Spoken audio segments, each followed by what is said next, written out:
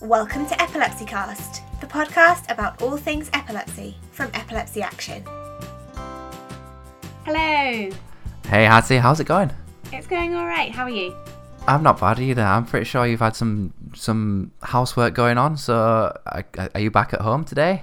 I am, yeah. We're having an extension built on our house in Leeds. Fancy. So I know, very fancy. We got there this weekend and they dug a massive hole in the garden, which was very confusing for my 2-year-old. Oh, really? Was he like, what is this pit? Where am I going? Yeah. Did you just try to dive in? Yes, as every 2-year-old would. So, but that's quite exciting. But we are now back at work and back recording, which is really exciting. Still in a spare room, though? Still in the spare room. Still in a spare room. We're still here in a spare room. We're still here. I think we will be for the foreseeable. Absolutely. So, as always, we always ask listeners to send feedback and get in touch with us, and you can do that at podcast@epilepsy.org.uk. But we've got a really nice story actually sent in from our listener Richard, and he said this. I'll just read it all out. He said, "I was out with a seizure last Wednesday, and next I knew I was in an accident and emergency at the Blackburn Hospital. So the service it was given in the current coronavirus crisis was outstanding. After blood tests and MRI scan, he was kept in for 2 nights for observation. But it was also being on warfarin, and he had some bruising as well. So you got to keep a check on that. The Home Social Services contacted him and arranged him for a food parcel to be delivered the same day from a local food bank.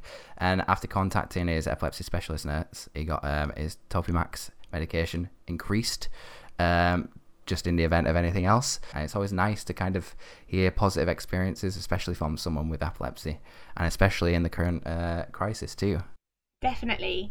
Yeah, we know that things aren't perfect and that sometimes people don't have brilliant experiences, and our campaigns team are always campaigning to change that.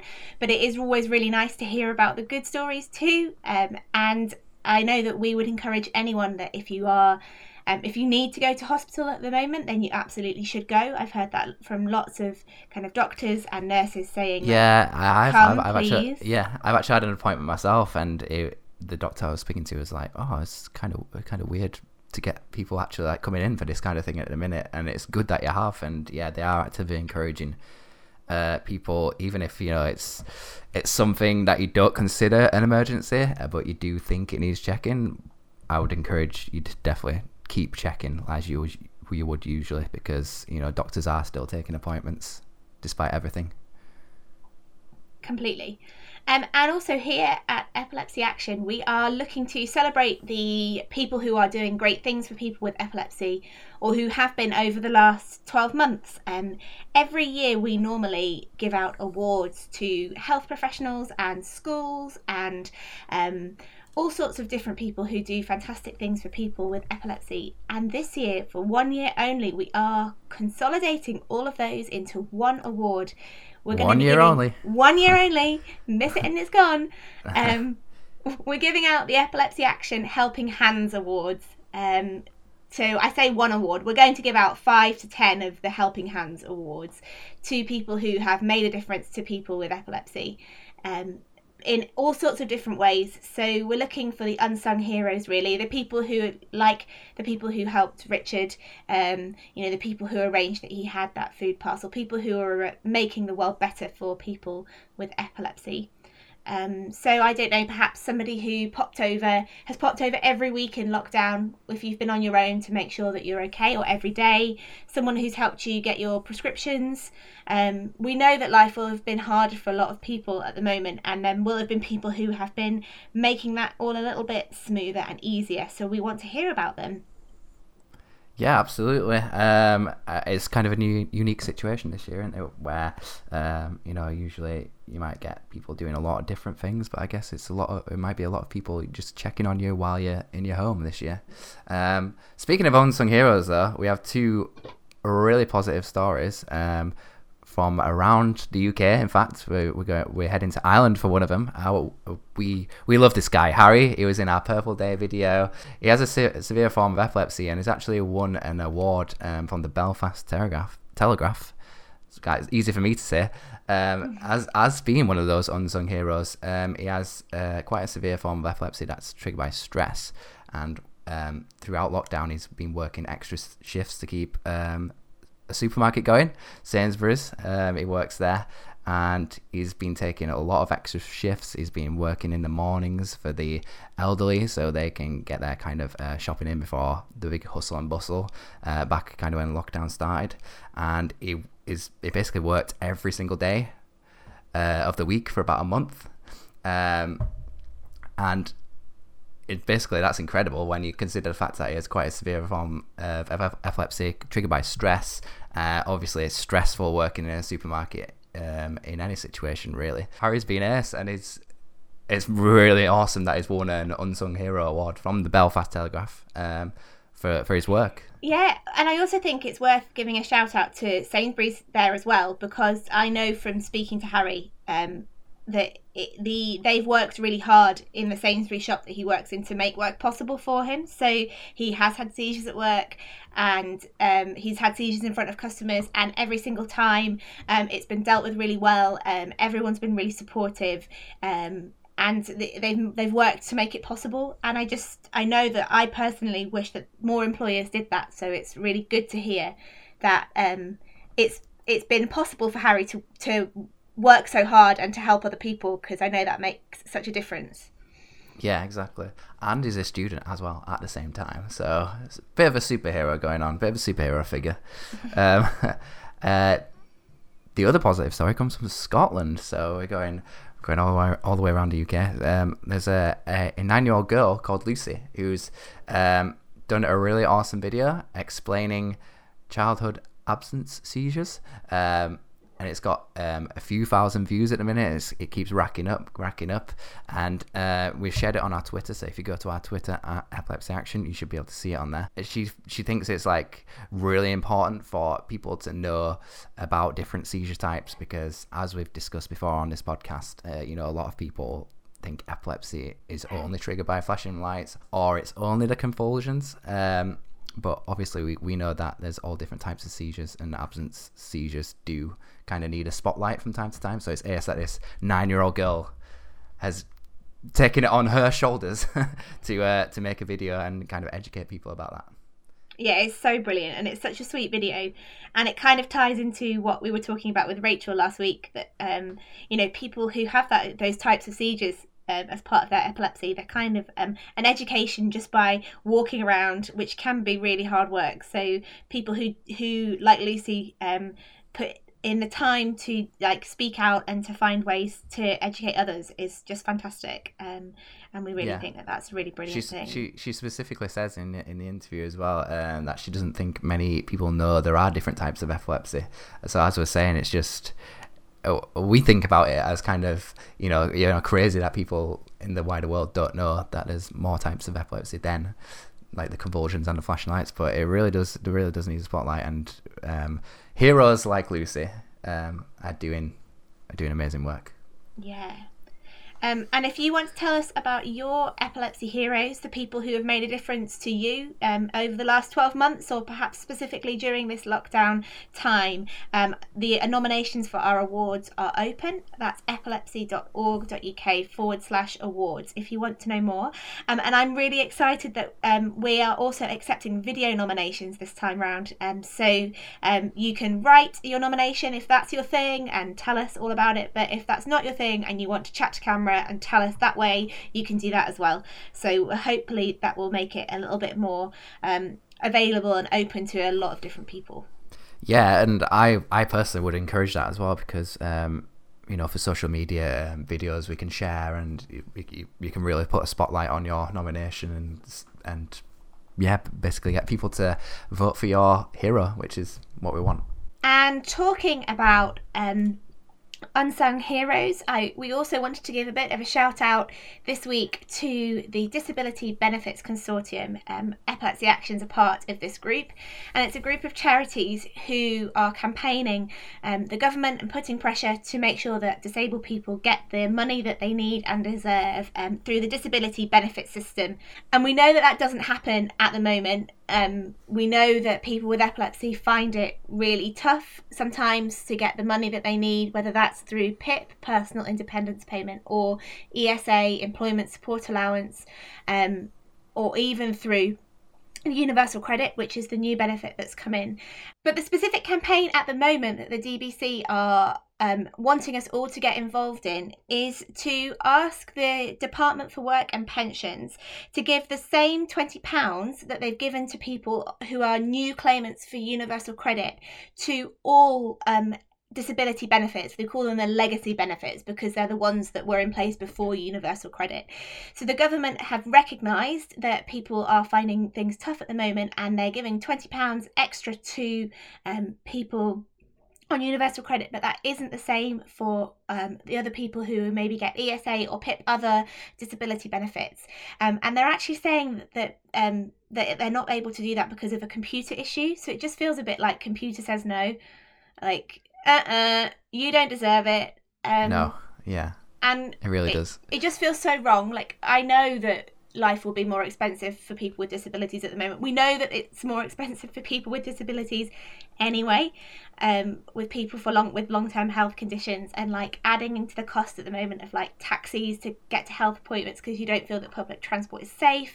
I read somewhere that, you know, if you don't feel confident to go to a supermarket, all of the supermarket delivery slots were suddenly booked up at the start of lockdown, so you had to start using like local independent stores to get all the food that you needed. That's fantastic, but that's more expensive. And for people who are struggling with money, all of that can really make a huge financial difference. And we know that people will sadly be being pushed into debt or really, really struggling. So that extra £20 could make a huge difference. So the DBC, Epilepsy Action's part of that group, we've written to the Chancellor. We've said, please, can you give that £20 to everyone? If you've recognised that one group of people need it, then it seems so wrong just to say that because of technical issues that the other group suddenly don't need it. It really doesn't feel like the right thing to be doing. It really feels like everyone needs that money, if some people do. So please, can they give that uplift of money across the board to all people on disability benefits? And we'll have a link in our show notes where you can go to find out more about that, to find out how you can get involved. There's a petition you can sign, that you can email your MP, you can tweet the Chancellor, and all the information is there. So we really hope that you would be able to join us in that. Yeah, absolutely. And we know from past kind of PIP campaigns, like we had the PIP pledge and the PIP Summer of Action, that we know together when we're fighting for this, we are stronger. And we did make some headway last year with PIP, but again, it's come back, and especially in the current climate, we really do feel quite strongly about this. So there is a link you can go to. It's bit.ly/increased disability benefits, but it's a bit hit and miss. So as Hattie said, it'll be in the show notes if it don't work for you. So the interview for this episode is with a guy called Bob Sutcliffe, and I just think Bob is an amazing guy. He reminds me a bit of Harry, actually, Harry in Belfast, because he has epilepsy. He's also had problems with his heart, and he has turned that around, that kind of needing to be at home more, around into something quite positive. And I'm really looking forward to chatting to him so that you guys can hear more about his story. So we're here on Zoom because, as ever, we can't sadly be in the same place together yet, but we're on Zoom here with Bob and with his wife Jan. So thanks for joining us. That's all right. Hello. Hey guys. Hi. I'm new. You didn't talk to me last time. Yeah, unfortunately we recorded with Bob and Jan before, but it was a little bit disrupted due to the technology, due to internet. But yeah, hopefully everything will go fine this time. Yeah, take two. If you feel like you've done this before, it's because you have. It's okay. So we were just doing a tiny bit of an intro to you guys when we were recording just now, and we were explaining, Bob, that you have epilepsy. And I was wondering if you could tell us a little bit about those early days, really, if you can remember your first seizure and kind of how epilepsy changed your life at that moment in time. Well, I was a manager for the Lake District National Park Authority in quite a senior position, managing their planning department and their communications and education services. There's quite a lot of responsibility. There was lots of public meetings. It required a lot of sort of liaison with the community, and then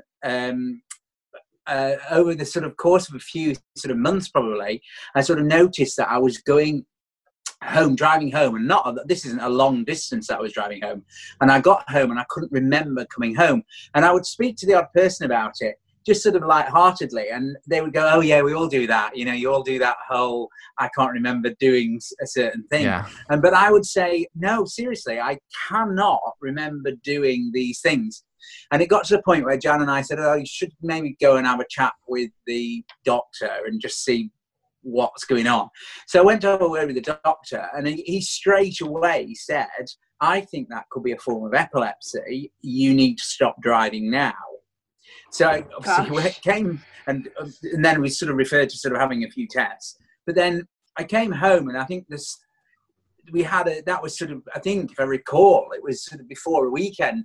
So over the weekend, it was quite sort of stressful, this whole sort of process of thinking, oh my goodness, what on earth does this mean? And I couldn't drive. And then I went back in and sort of mentioned it to work, sort of light-heartedly. It's like, you won't believe it, but this is what they say I've got to do. Yeah. And then that I think that day I went to a meeting, and I stood up apparently and said, "I'm bored." And then went to the... As we'd all like to do from time to time. I know. I think a lot of people have said that can't possibly mean epilepsy. That was just the truth. But I stood up and went, apparently then sort of went towards the door and lurched forward and had what I sort of call like the full tonic-clonic seizures. And that's when it really sort of kicked off. And we always think to this day that it was probably the additional stress over the weekend of the anxiety of the back of my mind that caused that sort of final push to sort of show the full existence of epilepsy as I sort of saw it from then on. And then from then on, I sort of had seizures frequently until they sorted out my medications. That took 5 years. I was 36, by the way, when that happened. So that was a big thing for people out there. I mean, I was a young man. We were trying to have a family. We'd only been married for 6 years. It was a huge, huge shock. And for everybody, like from people who would say, "What? Diagnosed epilepsy at 36? What? How's that happen?" And then we would sort of research it and find that it was possible. It did happen, but it wasn't very common. And then people would say, "Surely you've had it through childhood and, you've not noticed it." And it was just so bizarre, the whole process. And it was just, I think we were in shock, weren't we, Jan? Yeah, we were, definitely. It was just such a shock, really. And I think that the worst bit is that when you do have a seizure, Bob tends to go down with an almighty crash. So we always end up with broken limbs. So the first time he broke his arm, and then that was just repairing. And then a week later, he had another seizure to cause another broken arm. And then he fell down the stairs with the double broken arm and broke his leg. So at one stage, he had a double broken arm and a broken leg. So he looked like we actually managed to go for a little time out away, and everybody thought he'd had a parachuting accident because he was that type of thing. Yeah. So I think that for me really is as well as the seizures, it's everything else that comes with it. And what did people say when you said no, it was a seizure? Well, actually, you know what? That was always a funny thing, really. That I remember going away that summer, and Jan and I were quite determined to be quite normal about it. I would go into work sort of like the next day after a seizure. No idea that post sort of epileptic seizure period, I forget the proper term for that, can be quite extensive. And I would be in work, and they wouldn't know in work either, so they didn't understand the whole condition properly. So I was determined, and they'd all go, "Crikey, he's determined to crack on." But it was just, I was just doing the wrong thing. And we'd also then think, right, well, we're going to crack on and go on holiday. So we went on a holiday, and we went we were going to go camping. So we didn't do the camping bit, but we did stay in a sort of a small hotel in North Wales. And when people saw me and said, oh, cracky, have you been in a car crash? And we go, no, I've got epilepsy. And they go, like, you see that uncomfortable, Yeah. And that was the first time I felt, oh, that's what it's like to have a disability where people don't know what to say. And I just thought, isn't that interesting? So I really know what it's like for people to have that awkwardness. And it's taken, I've done a lot for, more recently. And since I had epilepsy, it sort of managed itself. And then as we go on probably through this podcast, they'll tell you sort of what happened again. But Yes.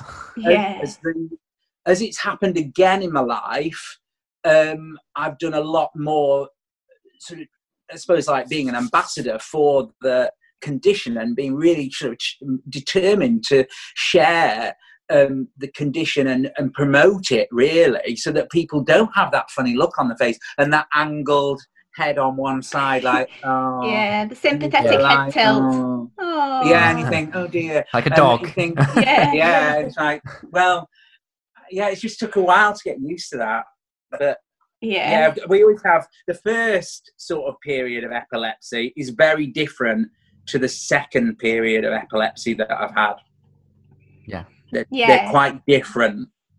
Could you share those differences? Because I think that's really interesting, kind of how you chose to approach it the second time round, or how kind of just life had moved on. Yeah, well, I suppose that, as I said, the first time I had it, I career was really important to me. I was really determined. As I say, I would go back into work very quickly afterwards. It took, I think, about 4 years before I said, actually, I'm going to take some extended leave to try and balance my drugs off. And I would really recommend that. If anybody's out there and they really can't sort the drugs out and they are still working and they hope they've got a really good employer, and employers should be really understanding in this day and age into the condition. If you can get a period of extended leave where you can just take time to rest, balance your drugs, then that figure it all out, worth basically. its weight in gold. It's really, really worth it. So I did do that eventually, but it took me 4 years. And then during that time, I realised that career was not as important. I was going to do something I wanted to do, and I always wanted to do, and that was to become a teacher. So I applied to do a teacher training course where I'd work as a teacher in school and train at the same time. And that was when I was training, the trainer contacted me, rang me up and said, "Are you sure you're going to be able to do this with your condition?" Because I'd written it on my application form, and I was like, "Yes." The fact that you've said, "Are you sure?" is now made me even more determined. Yeah. So challenge accepted. I was so determined. Yeah, and so during the first. I trained. It's really hard work. Is training to be a teacher, and it's quite intense. And I didn't have any seizures, we were always wary about having seizures in front of the children. I'd let the school always know. I'd never done anything that was. I always felt it would be irresponsible if I'd not disclosed it to a school, and so I always told them. But then, in when would it have been? 2007. I was on holiday. I got bitten. It was in this country. I got bitten on my hand, and I had a real swelling on my hand. And then a couple of weeks later, I sort of had flu-like symptoms, and then chest pains and pain down my arm and pain in my jaw. And everybody who does first aid, including myself, who's a first aid trainer as well, would know what that symptom is. But I didn't do anything about it until it was like after sort of 3 incidents of it, and probably 3 mini heart attacks later, I finally was in hospital being diagnosed with a heart attack, a condition called viral myocarditis. So that sort of damaged my heart, and it was the virus that sort of affects your muscle around your heart and causes swelling on your heart. And I was, again, school were amazing. They, I spent the time sort of recovering at home. My epilepsy during that time, I carried on taking my drugs as it was. But then when I started back at school, I think my body had changed. Yeah. And of course, and I've been told that particularly with a heart attack, your body clock can change. I was waking up very early in the mornings. I didn't sleep very well, and of course, with epilepsy, that's like a red rag to a bull. So, yes. Suddenly one morning, I drove down to work, which is quite a way actually. Where I drove down to work, went into assembly, and had my first tonic-clonic seizure in front of the full school. Wow! In assembly, go big or go home, like. Yeah. So just that's when it hit in sort of from our point of view, my point of view. I was devastated because I'd never wanted that to happen in front of the children, but school were amazing. I was going to say how did the pupils kind of respond to that? Or, well, they are so resilient. I would be so upset about it. I'd speak to my head teacher and I'd say, look, I'm so upset. What about the children? What about the children? I'm sorry for the, I'll be constantly apologizing for it. And she would always go, the children are resilient. Don't worry about the children. And the children are so resilient, and they would be, when I go back in after a period of time, and I did start having more seizures. So it was, it would be like once every week, or I would have another seizure and it would carry on. And they'd come up to me and pat me on the back and how are you doing? And they were amazing. Can I just step in, actually, because Bob probably doesn't really remember this, because but I always used to get a phone call from if he had a seizure in school. So I got the phone call. I think it was his second seizure in school after the first one in assembly.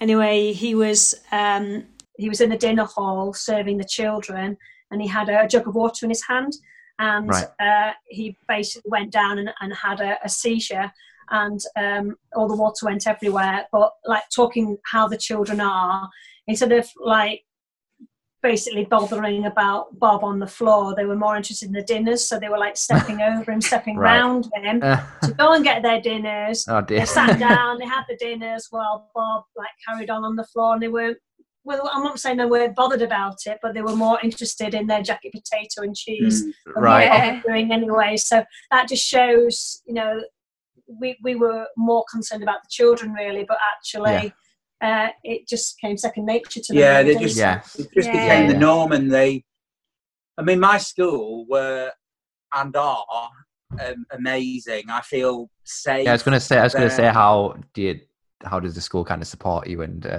because we hear a lot of stories of people who do lose their jobs, or they feel like forced out when they have epilepsy. But I guess in your work is quite good with you. Yeah, I know that, and I think if my story could be of any sort of help to anybody, it would be to sort of share the excellent practice that my school and the sort of Lancashire County Council, as the sort of employing authority as well, they've been amazing, because first of all, there was never any question. There wasn't there wasn't like, oh, we need to move him out or anything like that. It was very much we carry on.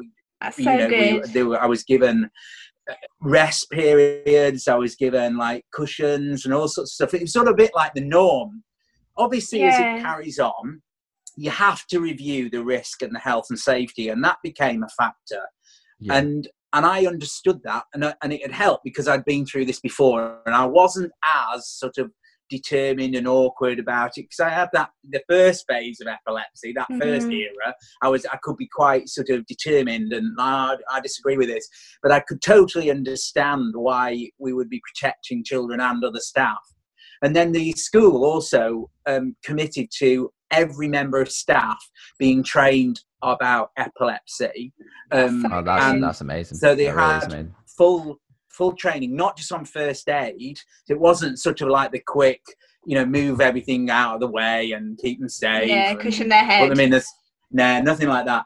I mean, we did do that, but it was more about the condition, and what's made me feel so much happier then is that I know that the condition is the seizures, whether they, and for anybody who has it, it can be an absence, it could be a flicker, it could be the tonic-clonic classic, what people think is as epilepsy. Yeah.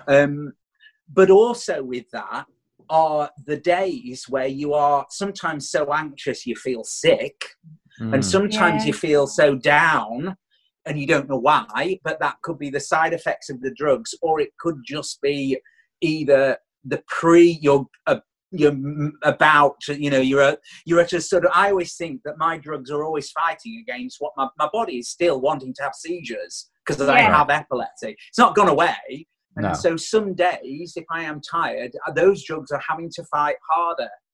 And so I find that some days, and Jan would have said that only the other day, she'd probably say, "Crikey, you were ratty." And I think that those are the days I'm tired, and those days my drugs are having to work harder to stop me from having seizures. And my school now understand what I am like as a person.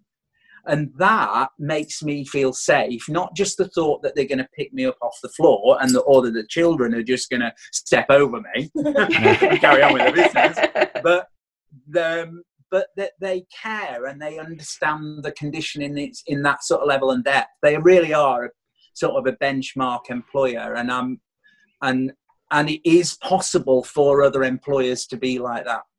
Yeah, it really is. Absolutely. And I think so many people listening to that will have hope. It sounds silly, but a lot of people can't get work, and I think just stories like yours really do highlight that yes, you can get work, and yes, people with epilepsy can work, and yes, employees can set out a lot of different measures. It doesn't take much. It doesn't take a lot. Yeah, if you think about it, I'm not driving a bus or I'm driving a forklift truck. I think those are the worst sort of case scenarios. Yeah, but there are, of course, certain things. Yeah, I am responsible for 30 children every day, and that's a great responsibility. And so working out the risks and managing that effectively proves that it is possible to work with the condition. Yeah, of course. And it just shows the difference in attitude to me between that person who rang you up at the start of your training and just said, "Do you think you can do this?" and then your school now who just accept that of course you can do this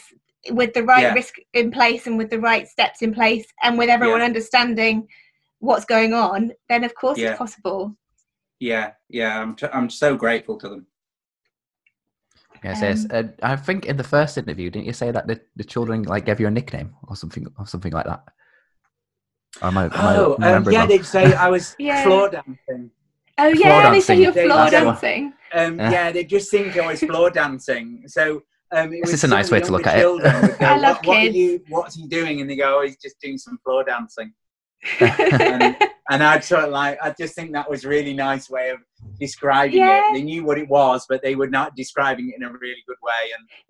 But and also because if you see someone having a tonic-clonic seizure, it can be scary, I guess if the fear is that children will find it really scary, but no, they just think it's floor dancing. They just sort of, I think sometimes they're a bit confused, but I don't think I'd ever known anybody being more upset. I had more children upset after I'd had my heart attack. I would go back to school then. They were more emotional about that. I think they feel that is more like something that's associated more with a level of seriousness, whereas this sort of other thing isn't. That's not interesting. Serious to them, and that's lovely that now I understand that now, and that's helped me to feel reassured that a child is like that. And they are really resilient. That's amazing. We were chatting again before we started the interview, Bob, about your fundraising and all that you've done there, and I spotted that you were in the local press in the Lake District today. Was it today or yesterday? About your painting and your cards, and I wondered if you could tell us a little bit about all that you're doing there. Well, since my heart attack, Can I just jump in? They're amazing, by the way. I'm the guy who runs the all the Epilepsy Action social media. So my kind of intro to you was through that, because I've obviously seen your amazing sharing on Facebook and Instagram, that kind of thing. So yeah, it's great. So what is it? Bob on Paintings, is it? Yeah, it is. If you want, yeah, there you go. Yeah. I just want to check them out. If you want to check them out, Yeah. quick shout out It's there. becoming like a brand. Well, my brother came to visit me when I'd had my heart attack, and he lives in the other side of the country, and he came over, and I was, really at a loss for things to do. I was sort of thinking, the part of this whole recovery, well, like, what am I going to do? And I think also when I was ill the first time with my epilepsy, I found it really hard to do anything and motivate myself.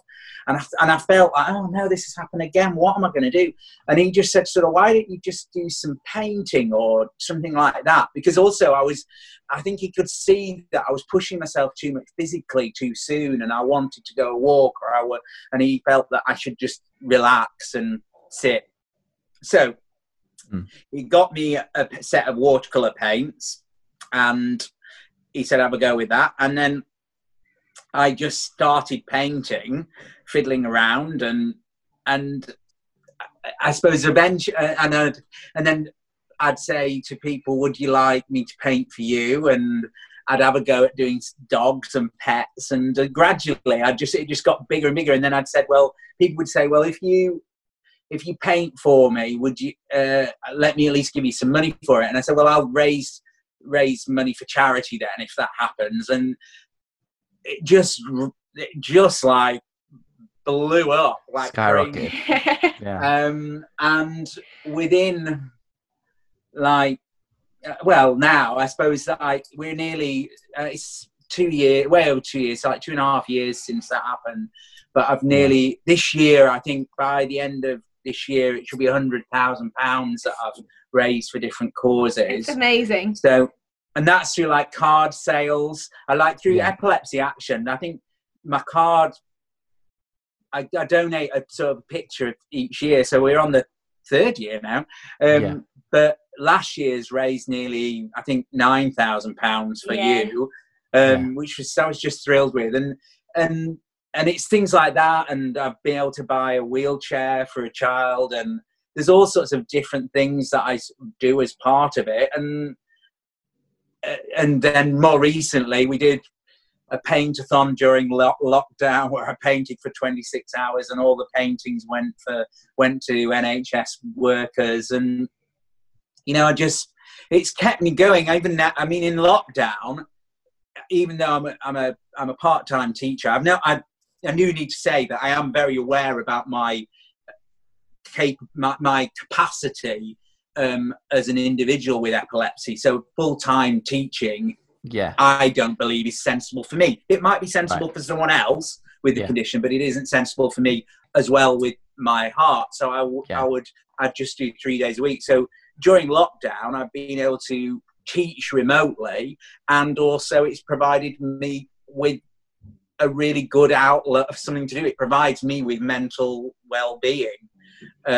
So I keep painting, and and more recently my cards are going out into like a supermarket brand where they'll be probably one of the only brands of cards that are like greetings cards that raise money for charity, because they don't normally raise money for charity to greetings cards. So I'm thrilled with it. And actually Epilepsy Action, you've always encouraged me. It's been a really good charity to support. You're the main charity that I've always supported as I've gone along. So it's been brilliant. And we can't thank you enough. And I can't thank you enough. Every time I'm scrolling through Instagram and stuff like that, I see all the rubbish, and I just come across one of your paintings, and it's like, I can go on with my day a little bit. Carry on.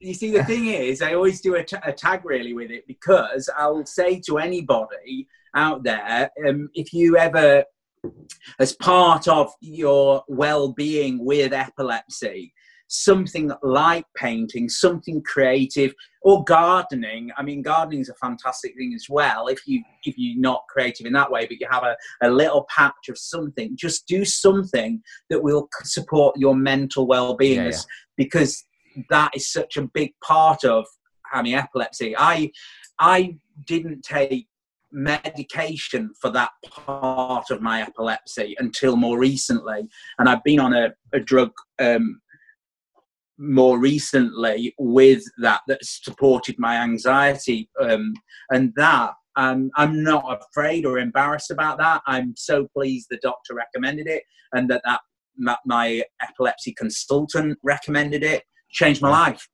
Yeah, that's so good. That alongside, it's not I don't believe in saying, oh, don't just take drugs because or medication, that'll be sorted out. Yeah. I believe that it's a combination of doing something like painting. So I always hashtag epilepsy sort of, or mental well-being whenever I paint any picture, because that's why I'm doing it.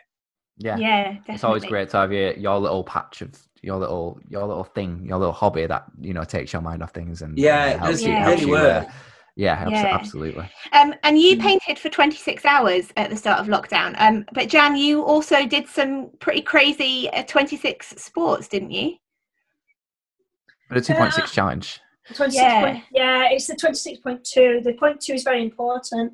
So, I was due to run the London Marathon for Epilepsy Action, but unfortunately due to the circumstances it was postponed till October. So when Bob made his decision to do his 26.2 hour paint-a-thon, I just thought, well, I can't just sit around and do nothing. So on that weekend we were due to do the marathon. I did a 26.2 sports challenge, which involved fell running, mountain biking, racing on my bike, and paddleboarding on the pond, doing dry swimming, and when dry swimming was mentioned, me and Hattie, in fact, all our team were like, "What the hell is dry swimming? What is dry swimming? I want to know." Well, that out of the 26.2 sports was the hardest thing that I've ever done. Yeah, it looked it. The pictures and the videos just looked so exhausting. Basically, lying on a bench, because I am a swimmer anyway, so I'm used to swimming in obviously open water. But in water. I lay on a bench, and luckily I've got a watch that I can set. So I set it for actually swimming length. So I set it for 25 meters of a swimming pool, and just lay on the bench and just swam front crawl, bit of breaststroke for the mile, really, the 1,500 meters, which is the equivalent to about I think it's 72 lengths in a swimming pool. So, but that was really hard to do, just to keep going. And we were coming up with all sorts of scenarios about what it could actually be. Like, are you just sitting on a chair doing this, that kind of thing? No, it was really hard. And then straight after that, we did the next sport, which was badminton and tennis. So I normally beat Bob at badminton and tennis, but actually I had to give it to him on that occasion. So, because my arms were so heavy after doing it, because obviously you haven't got the water to support you in that. That was the hardest bit. So it was really good fun. And then the 0.2, which was obviously the most important bit, were the two dogs that we have at our house going head to head in a race around the garden. To see who could go the fastest rounds. Bob took one dog, Doris, and I took Ida, and we did like an obstacle race. And Doris with Bob won, didn't you? So they got Bob got his ice cream, and Doris got the doggy ice cream. So that was a family affair. I never beat Jan at any sport ever. So it was a victory. You needed a dog. Both of us. I don't normally do anything like that. Yeah. So it was a fantastic day, and it was brilliant, because the support we got all the way along with that was just amazing. From obviously Bob's painting, and my sport, we had a lot of support all the way, and we managed to raise over £4,000. Yeah, about 4,500. 4,500, I think, is the awesome. final total. Really good. Awesome. Yeah, that was a brilliant day. That actually, I think it was a good replacement for the London Marathon, as much as you can replace the London Marathon. Yeah, I think actually, hopefully it does go ahead in October. We never know. You never know. I think it was actually harder than the London Marathon. Right. It was really hard. It seemed to take a lot longer, and we got so much kit out of the cupboard. We did. I was impressed at how much kit you had when I read through the list. It's just we have endless. an awful lot of kit. So impressive. So the question that we're asking everyone that we're speaking to in this series is, if you met somebody who had just been diagnosed with epilepsy and you could tell them one thing, what would it be? From my perspective, I've always had the motto, don't give up, because it is a long road. There's no point in pretending that it's a quick fix. It's a lifelong condition, but just don't give up. I felt like that. We were on several occasions. We once went to a consultant, and he said that I probably wouldn't work again. Very early Cheery on. bloke then. He was cheery. And that was the greatest Saturday morning of coming out of that and just sitting in the car, and it was a rainy day, wasn't it? Yeah, it was just awful. Just to be told that, you might as well give up. You just stay at home and wrap yourself in cotton wool and don't move, basically, wasn't it? Yeah, he saw it in a different light. And then he was an epilepsy specialist, and then luckily my dad knew someone, a retired doctor, and he said, you need to try and get to the Walton Clinic in Aintree, near Liverpool. And my consultant there, Dr. Nicholson, is amazing, and he helped so much, and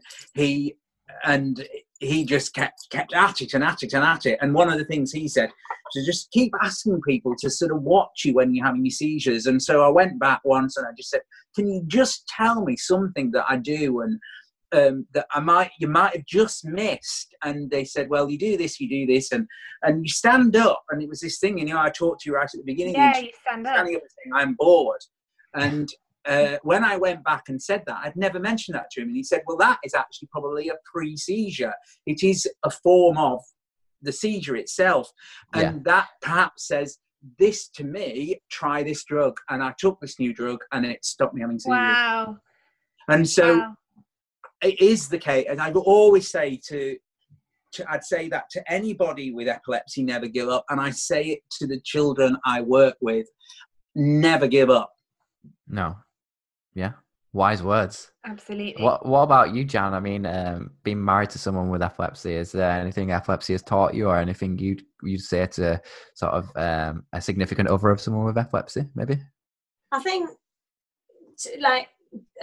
when you first see somebody that you love very much having a seizure, it is very frightening, but it will get better. And it's been a long, hard journey really for us, isn't it, for the first 5 years, trying to get the tablets balanced and the mood swings. But you will get there, and just believe you will get there. You just need the support of your family, friends, research. Epilepsy Action have been fantastic.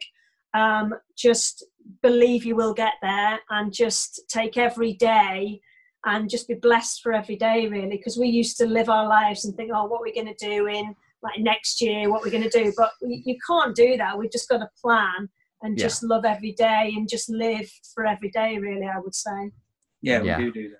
I think that's brilliant advice in general. For general life. Yeah. Well, definitely in this current climate. So exactly, just 100%. Live each life, live each day as it comes, and Yeah. we'll all be fine. Absolutely. Yeah. Oh, thank you so much, guys. Yeah, thank really you. appreciate you talking to us. It's been so brilliant to chat It's a with you. pleasure. Anytime. Thanks, Bob and Jan, for that really interesting conversation. I just think that the journey that Bob has come on with his epilepsy is just so fascinating to hear, and I find it so inspiring that they've worked, and he's found a way that works, that balances what his health needs as well as how he can work and contribute. And I just think he's a really amazing person. So thank you. Yeah, brilliant, especially his painting and the amount of fundraising and amazing stuff that he does for us and so many other charities as well, in light of everything. Yeah. Is incredible. And his paintings are genuinely amazing. So if you search Bob on Paintings on Instagram or Facebook, whatever your platform choice is, yeah, you can see them all there, and they're great. I really want him to do a commission for me, actually. Like, I've been thinking about this, like, one scene that I particularly like from Halo, and I've always thought that in watercolor would be amazing. So, Bob, I might have you on one. Yeah. Well, and I just think to recognise that working full time is too much, and that working 3 days a week is going to be better for you to balance your health is a really admirable thing to be able to do, and that his employer has supported him to be able to do that, I just think is amazing. And the fact that the kids he works with call the seizures floor dances is just the sweetest, cutest thing. Adorable. Yeah. I mean, I guess it's their way of coping as well, which is fair enough. Yeah. Yeah. We've said that we're going to end Epilepsy Cast with the story of a listener, usually a listener top tip about how to deal with epilepsy. But this week, we want to point you towards something a bit different. For those of you that follow Epilepsy Action on social media, you might know Derek K. We love Derek. He normally shares videos about his epilepsy that are really funny and humorous. So it kind of really stood out when he shared something different a couple of weeks ago on his own Facebook. I'm sure it hasn't failed to grab your attention that people all over the world are protesting and speaking up for the rights of Black people following the killing of George Floyd. Derek posted last week about a truly horrible experience that he had a few years ago. Now, some people might find Derek's experiences tricky to listen to. It's a story about an interaction with the police. And his story speaks for itself, so here it is. It was just a normal day. I was living in London, Edmonton at the time, so me and a friend of mine we were off to the chemist to get my prescriptions, to get my medication, or heading back home, and we were in Wood Green at the time, so we're driving now. It's a normal day, as you can imagine. We hear sirens, and so look in the rear view mirror, I could see like a police van driving pretty fast, so we pull over, and obviously the van pulls over behind us, and at the time I'm thinking it's a bit strange. I just couldn't understand why they're pulling us over. So I put my window down and I'm like, is everything all right? And I turn around and I can see around 10 officers. I'm not exaggerating, by the way, 10 officers. And they literally grab me. And bear in mind, I'm not fighting back or nothing. All I'm literally doing at the time is asking, is everything all right? What have I done? And they've grabbed me and threw me down to the floor. Bearing in mind, I can't really see all of them, but they're literally, all of them have got me down, pinned me down to the floor. They've pinned my friend down as well. And they're just asking me, what have I got in the car? What have I not got in the car? And I say to them, look, I've got nothing in the car. What have I done? Why am I being handled like this? And it was just very humiliating, because those of you that know Wood Green's a very busy area. And people just walking past, they're probably thinking that I've done something wrong. All that's going through my head at the time is I'm obviously being racially profiled because of the way I look. Maybe they found me intimidating for some reason. At the time, I was very anxious. I was in pain. I was experiencing all sorts of emotions. And then that's when I said to the officers, look, I've got epilepsy. Please, I don't need this stress. Can you please get off me and tell me what the problem is? And then one of the police officers started searching the car, and he found my medication. And he said, why have you got so much of this? And I said to him, look, I said to you guys, I've got epilepsy. We've just come back from the chemist. Look, I can show you my receipt of the prescription, etc. And obviously he wasn't bothered. He just said, he put the bag down. And that's when they picked me up and they took me in the back of the van. It's almost like they wanted to find a reason to arrest me, but they couldn't find one. So they took me in the back of the van, started asking me tons of questions like, what am I doing here? Do I have the right to be in the UK? When they'd finished with me in the back of the van, they literally pushed me out of the van, and they didn't even give me no tell me any reasoning on why I'd been stopped. Bearing in mind, I've been asking them nicely throughout the whole process of being dragged out of the car, being placed on the ground, being then thrown in the back of the van.